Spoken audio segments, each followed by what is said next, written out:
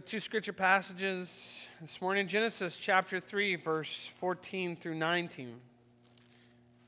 Pew Bible, page 5. And Romans chapter 5, verse 12 through 21, Pew Bible, page 1753. 1753.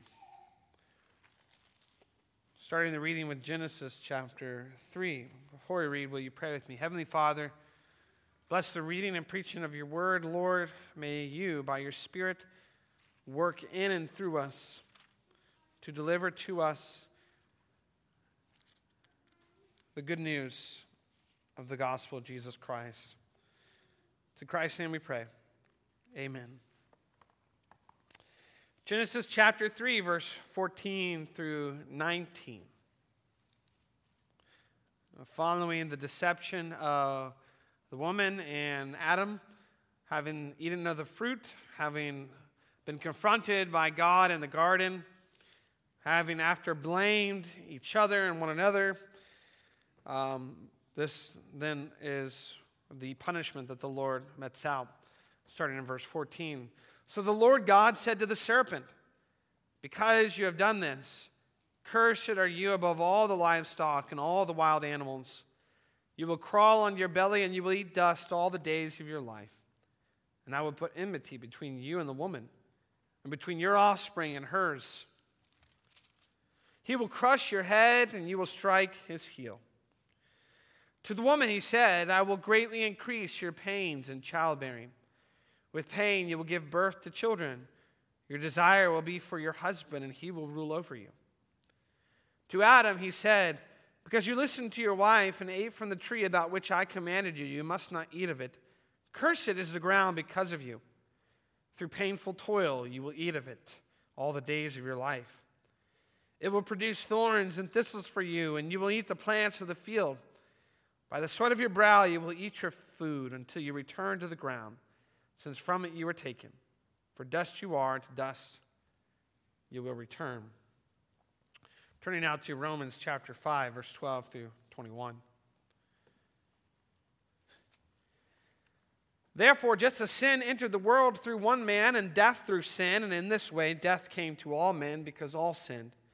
For before the law was given, sin was in the world, but sin is not taken into account when there is no law. Nevertheless, death reigned from the time of Adam to the time of Moses, even over those who did not sin by breaking the command, as did Adam, who was a pattern of the one to come.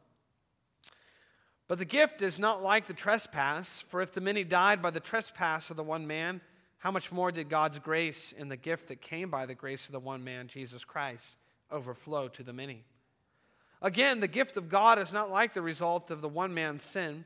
The judgment followed one sin and brought condemnation, but the gift followed many trespasses and brought justification.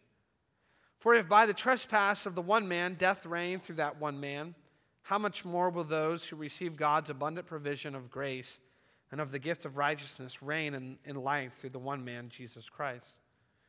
Consequently, just as the result of one trespass was condemnation for all men, so also the result of one act of righteousness was justification that brings life for all men. For just as through the disobedience of the one man the many were made sinners, so also through the obedience of the one man the many will be made righteous. The law was added so that the trespass might increase, but where sin increased, grace increased all the more, so that just as sin reigned in death, so also grace might reign through righteousness to bring eternal life through Jesus Christ our Lord." Thus far the reading of God's holy word. May he bless it to the hands, hearts, and minds of his people. One of my favorite clips from Ligonier Ministries, oftentimes at these conferences, Ligonier conferences, they would have a panel, and all of the wonderful pastors and theologians who came to speak at this conference would be asked questions from the audience. And one of the questions was this: since God is slow to anger and patient, then why, when man first sinned, was his wrath and punishment so severe and long-lasting. And R.C. Sproul had just a unique sense of humor and ability to communicate. And he stopped that question. He said, wait a minute.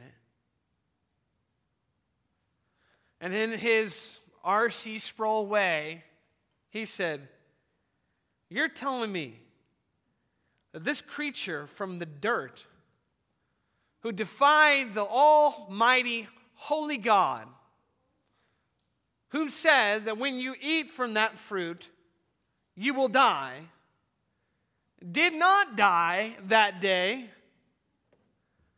but rather received the consequences of a curse.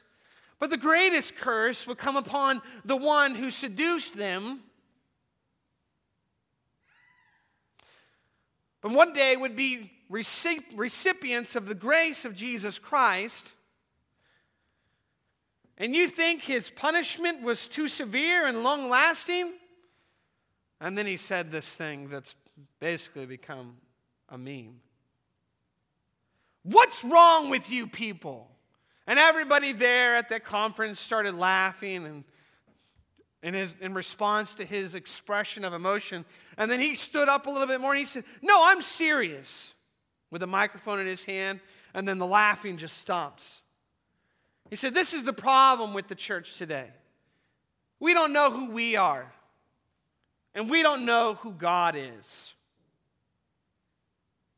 He says, the question should not be, why was his wrath and punishment so severe and long-lasting? But if we really understood who we were, and we really understood who God was, the question should be, why wasn't his wrath and punishment infinitely more severe?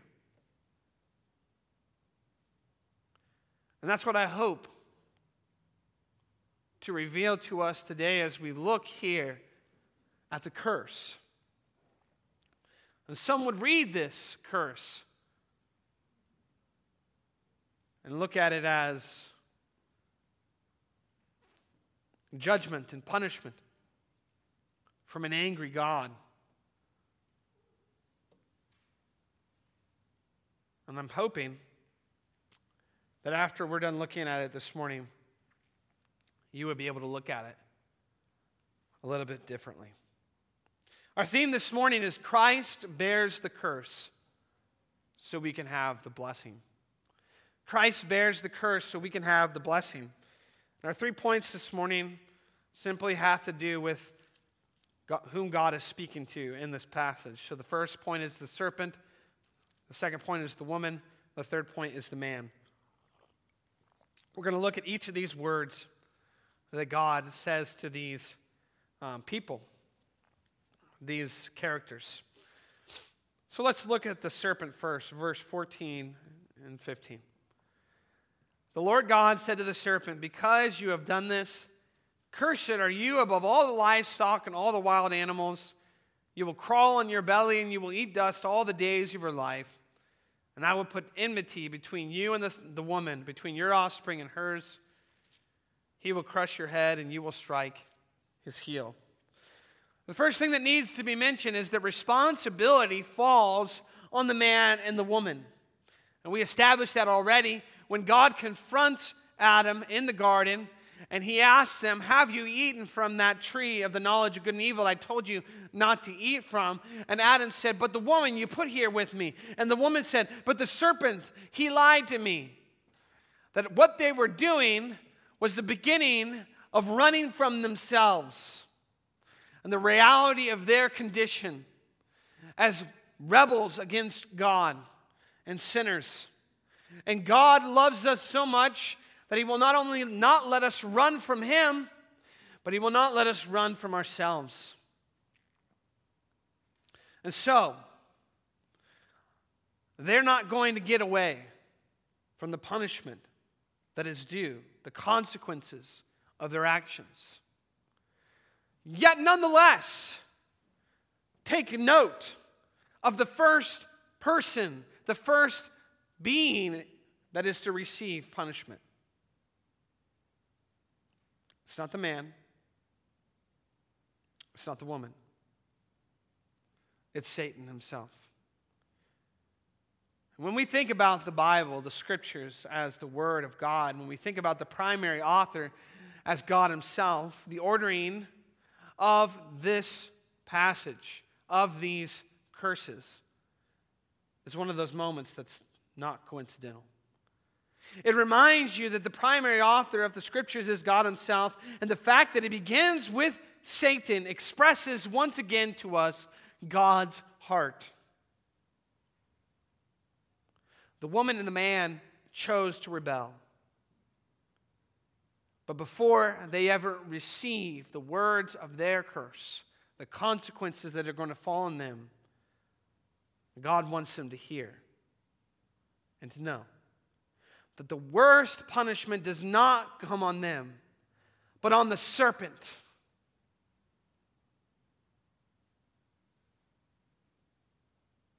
The serpent is brought low to the ground, forced to eat dirt for the rest of his life. This idea of the serpent being caused to crawl on his belly.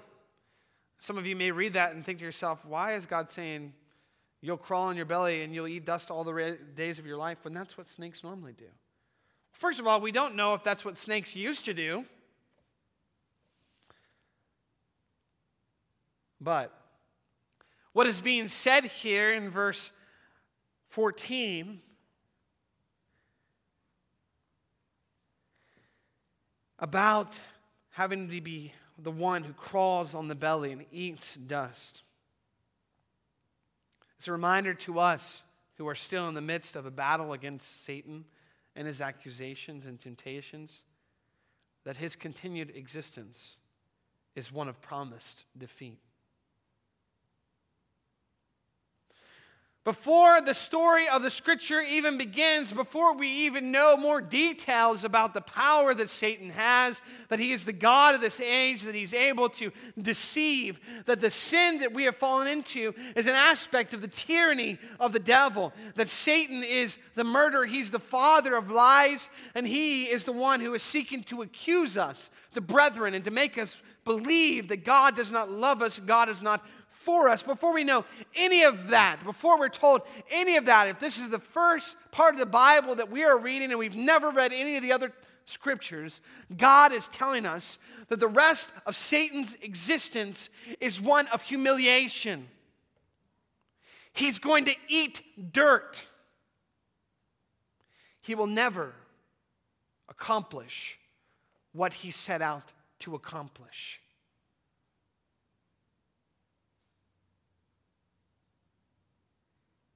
One of my favorite songs by a Christian hip-hop artist named KB is Not Today, Satan. And in that song, he tells us something that's really important to remember when we are working, when we are in the midst of spiritual warfare and the battle that we face today. And he says this: if Satan reminds you of your past, then make sure to remind him of his future.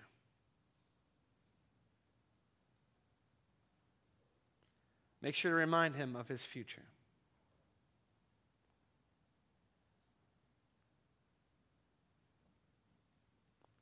In verse 15, we have the proto-evangelium, the first gospel. To the serpent, God says, I will put enmity between you and the woman, between your offspring and hers. He will crush your head and you will strike his heel.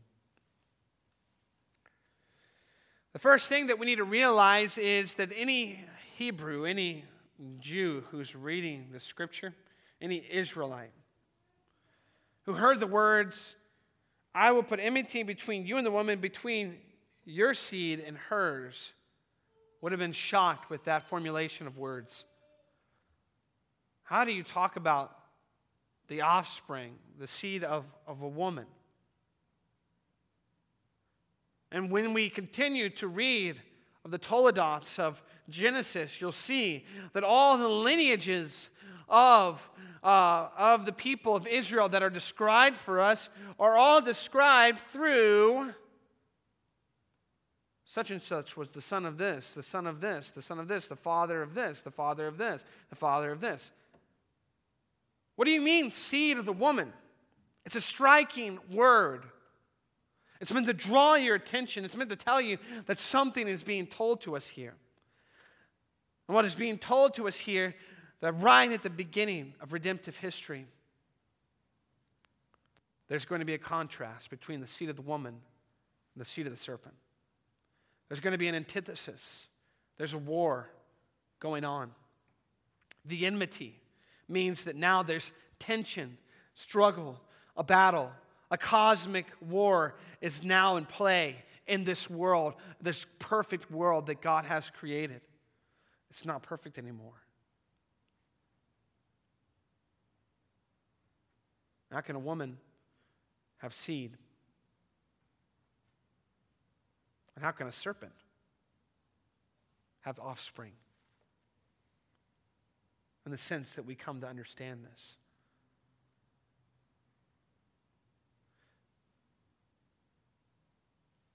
This points, of course, as you know, ultimately to the head crusher, Jesus Christ. This seed of the woman, mysteriously described for us in Genesis chapter 3, verse 15, that would crush the head of the serpent. Even though when this happened, the serpent would strike his heel. The seed of the woman will be traced throughout redemptive history from Seth to Noah to, I'll just let the Bible speak for itself. Now, Jesus himself was about 30 years old when he began his ministry. He was the son, so it was thought, of Joseph, the son of Heli, the son of Mathat, the son of Levi, the son of Melchi, the son of Jani, the son of Joseph, the son of Matthias, the son of Amos, the son of Nahum, the son of Esli, the son of Nagai, the son of Math, the son of Mattathias, the son of Saman, the son of Josek, the son of Joda, the son of Joanan, the son of Resha, the son of Zerubbabel, the son of Shealtiel, the son of Neri, the son of Melchi, the son of Adai, the son of Kosam, the son of Elmadam, the son of the son of Joshua, the son of Eleazar, the son of Joram, the son of Mattathat, the son of Levi, the son of Simeon, the son of Judah, the son of Joseph, the son of Jonam, the son of Eliakim, the son of Meliah, the son of Mena, the son of Mattatha, the son of Nathan, the son of David, the son of Jesse, the son of Obed, the son of Boaz, the son of Salmon, the son of Nahshon, the son of Amminadab, the son of Ram, the son of Hezron, the son of Perez, the son of Judah, the son of Jacob, the son of Isaac, the son of Abraham, the son of Terah, the son of Nahor, the son of Serug, the son of Ray, the son of Peleg, the son of Ebor, the son of Shelah, the son of Canaan, the son of Arphaxad, the son of Shem, the son of Noah, the son of Lamech, the son of Methuselah, the son of Enoch, the son of Jared, the son of Mahalalel, the son of Kenan, the son of Enosh, the son of Seth, the son of Adam, the son of God. Luke chapter 3, verse 23 through 38. And you thought those genealogies of Jesus were boring. The son of, skip a few. The son of Adam, the son of God. What that is doing is tracing for you the seed of the woman that came to defeat the works of the devil, to free you from the kingdom of darkness and enter you into the kingdom of his Son. This is Jesus. This is Jesus who carried his instrument of death up to the hill called what? Golgotha. You know what that means? It's a skull. And on that skull, the cross was lifted up and put into the ground. And on that cross, Jesus Christ hung. And he crushed the skull. The head of the serpent. Christ came to destroy the works of the devil, and that is exactly what he accomplished. Yes, his heel was struck. He suffered. But his suffering resulted in glorification. His suffering resulted in brothers and sisters. His suffering resulted in exaltation. But think, for me, of what the suffering of the serpent ends in. The serpent is destined to suffer, to eat dirt for the rest of his life, his existence. His continued existence is allowed by God. And at any moment, God could cause him to cease to exist, to go straight to his eternal punishment. And the serpent's suffering will never end. It will only increase. His head will be crushed. Remember what I said. When Satan tries to remind you of your past, you remind him of his future. The serpent's curse ends in his ultimate demise. Revelation chapter 20, verse 10. And the devil who deceived them was thrown into the lake of burning sulfur, where the beast and the false prophet have been thrown. They will be tormented day and night forever and ever. This is what I like to call the best kind of foreshadowing that you can have.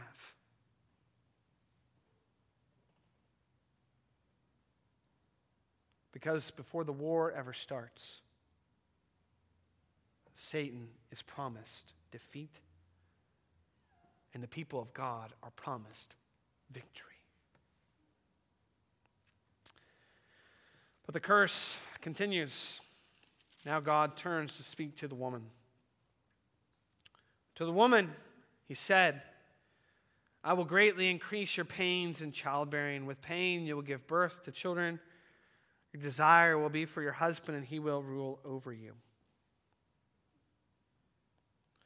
It's important that we take notice not only of what God says to the woman and man, but also to what he does not say.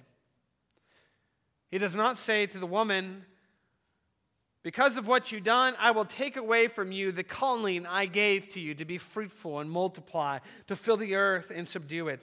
He did not say to her, I'm taking the dominion mandate from you because you don't deserve it anymore. Rather, in grace, he says to her, you still have the calling I gave to you, but it will now be made difficult. It will be called labor. It will be painful. And it's not just the woman who experiences this kind of pain and frustration. The whole world has been torn and tossed into this reality. Paul says in Romans chapter 8, I consider that our present sufferings are not worth comparing with the glory that will be revealed in us. The creation waits in eager expectation for the sons of God to be revealed. For the creation was subjected to frustration, not by its own choice, but by the will of the one who subjected it, in hope that the creation itself will be liberated from its bondage to decay and brought into the glorious freedom of the children of God. We know that the whole creation has been groaning as in the pains of childbirth right up to the present time. Not only so, but we ourselves who have the first fruits of the Spirit groan inwardly as we wait eagerly for our adoption as sons, the redemption of our bodies. The world groans as in childbirth. Women have to experience the pain of childbearing, giving birth. Nonetheless, we must be reminded of what God said to the serpent, the seed of the woman. That means that even though it is the woman we know who was deceived by the serpent, it is the woman that carries one of the greatest privileges in this world. It's what the early church would call Theotokos, Mother of God. And in its strictest sense, that's not some sort of glorification of Mary. That is the theological understanding that the work that God called Mary to was to be the bearer of the Son of God, who is the second person of the Holy Trinity, who is himself God in the same way that the Father is God and the Holy Spirit is God, yet there is not three gods, there is only one God.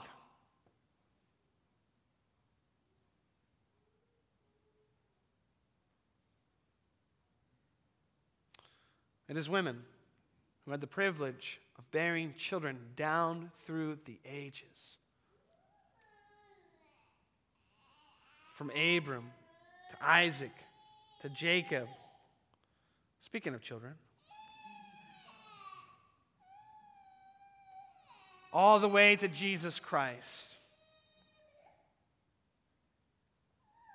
who was the seed of the woman who crushed the serpent's head. But how are we supposed to understand this today? The curse goes on. It didn't stop with Mary. We still experience, not we, you, the pain of childbearing, of giving birth to children. In 1 Timothy 2, verse 15, Paul speaks of how women will be saved through childbearing. Let me tell you what, if you want a verse that's been controversial, that's a good one. What are you talking about, Paul? That sounds like works righteousness, that the women have to give birth to babies in order to be saved. What about the women who can't? On the New Testament, we know that one of the greatest privileges that we have is to be people who bear spiritual children. That the dominion mandate expressed in the New Testament, the same as it was expressed in Genesis, is Matthew chapter 28. Go into all the world and make disciples of every nation, baptizing them in the name of the Father, the Son, and the Holy Spirit, teaching them everything I have commanded you. And lo, I'm with you always to the very end of the age. And it doesn't matter if you're married or you're single or if you've had lots of kids or one kid or no kids. We're all now participating in the wonderful reality of bringing spiritual children into the kingdom of God, being used by God to do so. Yet, Paul says, women, you'll be saved through childbearing. And I think what he's speaking of is the wonderful privilege that women have to be spiritual influencers in the life of their children. That we can all express how thankful we are for the prayers of our mothers and the way that they continue to labor even after giving birth to us, to see us come to know Jesus Christ, to nurture us in the Spirit. But what about verse 16b? Your desire will be for your husband and he will rule over you. What does this new relationship dynamic entail? How are we to understand this part of the curse? Well, there's been three interpretations given to this. The first is that sexual desire for her husband, she'll still have that despite the pain in childbearing. There's an element of truth to that, but I don't think it's a full picture. The second is that there's an immense psychological dependence on man. So she's willing to submit to the man despite insensitive and tyrannical rule in marriage. And the third is the desire becomes wholly subservient to those of her husband. I don't think these three at all do justice to what is being said here. First of all, the headship of the husband in marriage is a pre-fall reality, not something that occurs because of sin. If you remember, when Adam was put to sleep and the woman was created, it was a helpmate, a helper suitable to him. And so that is not a result of the curse. It's not a result of the sin in the world. It would be more correct to say that before the fall, this was a blessed and willing submission. But now that sin has entered into the world and human hearts, there is a rebellion against that rule. And I want to make clear that it's not just the woman who has a rebellion against that rule, it's also the man who has rebellion against his God-given duty and responsibility to be a husband who rules lovingly, sacrificially, as a servant. The word for desire here is the same one used in Genesis 4 to describe sin that is crouching at the door of Cain's heart, desiring to master him and make him a slave. So what is the solution? James Montgomery Boyce says it perfectly. He says, it's not the abolishing of the man's place as head of the home, as some women's liberation spokespersons suggest. It is rather the transformation of the attitudes and aspirations of both the man and the woman through the indwelling Spirit of Christ. So that as Paul clearly writes, wives will be able to submit to their husbands as to the Lord, and husbands will be able to love their wives just as Christ loved the church and gave himself up for her. And all of us who are in marriages are continuously learning how to be better at that, how to repent of the places in our hearts that have not conformed to the Word of God, and pursue a more godly marriage, one that does not have elements of the curse at work within it, where the desire of the woman is for the place of the husband, and where the desire of the husband is to rule tyrannically and with an iron fist without gentleness and love.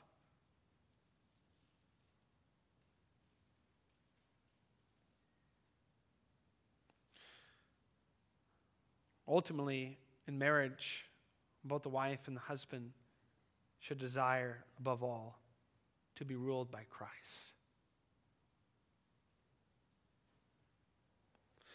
Finally, we hear these words spoken to the man, verse 17 through 19. To Adam he said, because you listened to your wife and ate from the tree about which I commanded you, you must not eat of it. Cursed is the ground because of you. Through painful toil you will eat of it all the days of your life. It will produce thorns and thistles for you, and you will eat the plants of the field. By the sweat of your brow you will eat your food until you return to the ground, since from it you were taken, for dust you are, and to dust you will return. Once again, take notice that this is only in speaking to the man does God reference the command to not eat from the tree of the knowledge of good and evil. Adam was the one whom the command was given to, and so he is the one ultimately held responsible. And that's why in Romans chapter 5, when we read of the way that sin and death entered into the world, it does not say through the woman, it says through the man, Adam. But also take notice of not only what God does say to Adam, but what he does not say. He did not say to the man, I will take away from you the calling I gave to you to work the ground and to take care of it, to fill the earth with the beauty of the garden and to bring order and wonder to it. He did not say to him, I am taking the dominion mandate away from you. You don't deserve it anymore. Rather, in grace, he said to Adam, you still have the calling I gave to you, but it will now be made difficult. It will be called labor. Your provision will no longer be with ease, but rather it will be filled with toil and hardship. You will fight against the ground, and it will fight back with thorns and thistles. You will plant the weeds. You will plant the plants, and the weeds will grow. You will pull the weeds, and the weeds will grow back. This expresses to us here an element of futility that has entered into the world because of the curse. One of the most troublesome books to get through in the Old Testament is the book of Ecclesiastes. And if history is right, most likely the author of the book of Ecclesiastes is Solomon at the end of his day. He's had everything that he could possibly want. More wives and concubines than you can imagine. He's seen the glories of the world, the gold of Ophir. He's seen it all. He knows it all. And yet, At the end of his days, he sits down and he writes this. Meaningless, meaningless, says the teacher. Utterly meaningless. Everything is meaningless. What do people gain from all their labors at which they toil under the sun? Generations come and generations go, but the earth remains forever. The sun rises and the sun sets and hurries back to where it rises. The wind blows to the south and turns to the north. Round and round it goes, ever returning on its course. All streams flow into the sea, yet the sea is never full. To the place the streams come from, there they return again. All things are wearisome, more than one can say. The eye never has enough of seeing, nor the ear its fill of hearing. What has been will be again, and what has been done will be done again. There is nothing new under the sun. Is there anything of which one can say, look, that is something new? It was here already, long ago. It was here before our time.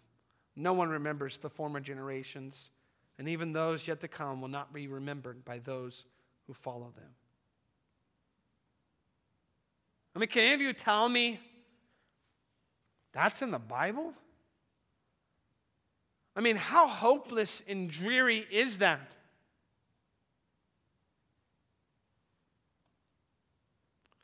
But take a moment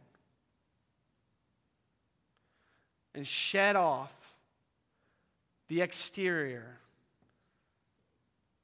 Shed off the false idea that Christians are always supposed to be so put together and have smiles on our faces. And even when everything's going wrong in our lives, we're supposed to act like everything's okay.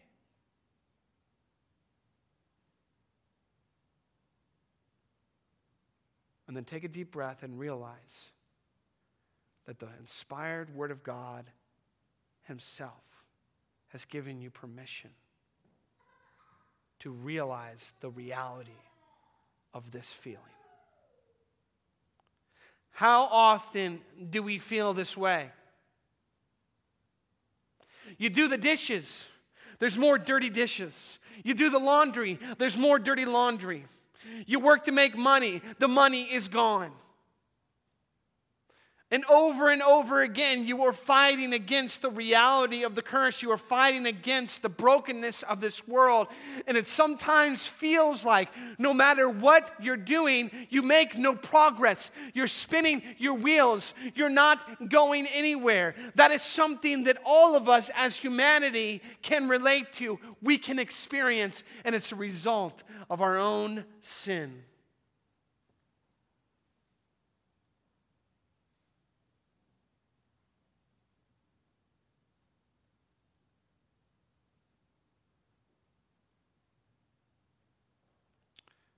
Yet we are called in those moments of depression,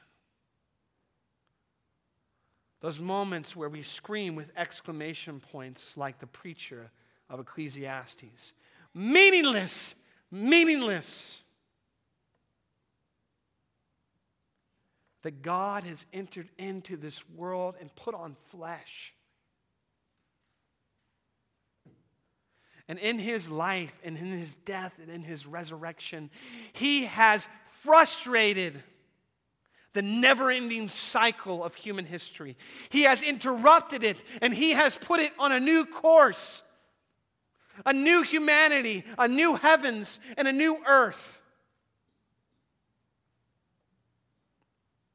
And we are destined for that.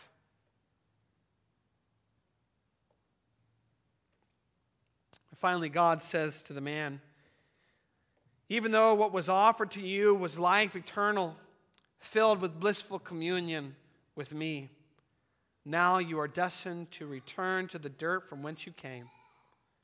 You've fallen short of my glory. You see what God is saying here, that the tables have turned. God made Adam from the dirt and breathed the breath of life into him. Then God said, it's your duty and responsibility to make this ground flourish. You are now Lord over this dirt. You are now Lord over this land. You are going to be able to shape it and to form it and to bring beauty and glory to it. But now what you're going to do is fight against it all the days of your life and then become it.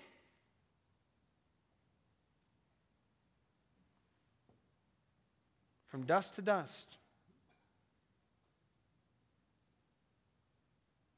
You are meant to live eternally with me in paradise.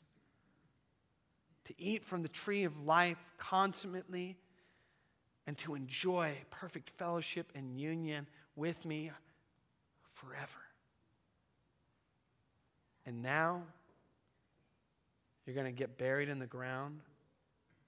And everything that you are is going to crumble and turn to dust.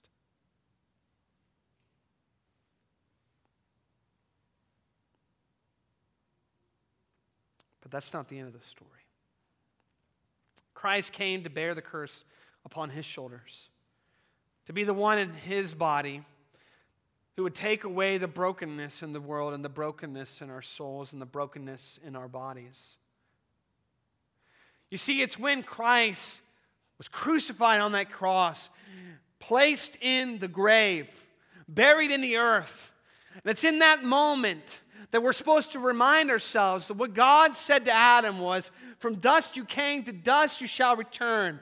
And if all things would have been as they were supposed to be, if Christ were not the Son of God who was perfect and who had not sinned and who had on that cross had the sins of all of us placed upon him, Christ would have stayed in that grave and his body would have fallen apart and he would have seen decay like the rest of us. But the moment that Christ was raised from the dead and he did not see decay, his Holy One did not see decay, we are supposed to remember what God said to Adam, and we're supposed to remember that that means this is the end of the curse.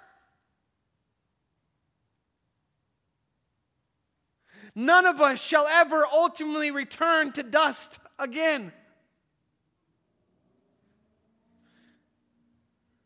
My only comfort in life and in death is that I'm not my own, but body and soul I belong to Jesus Christ, my Savior.